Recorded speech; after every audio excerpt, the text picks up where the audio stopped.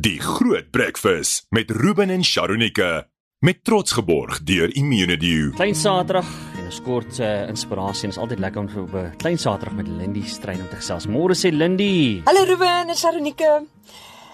Daar's 'n woordjie wat die afgelope tyd baie herhaal in my gedagtes, maar ook in die inhoud waaroor ek praat.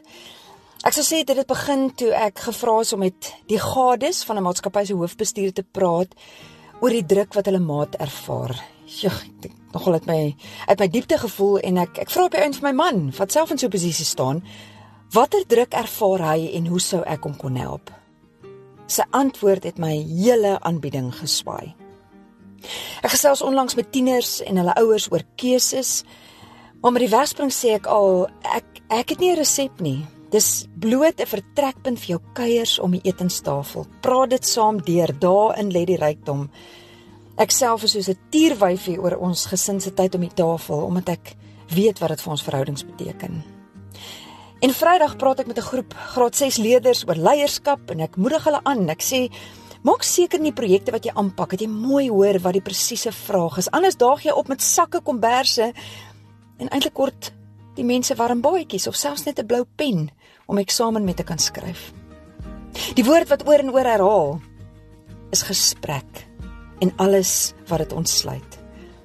Gesprek help dat ek beter verstaan en nie antwoorde bied op grond van aannames of raaiskote nie.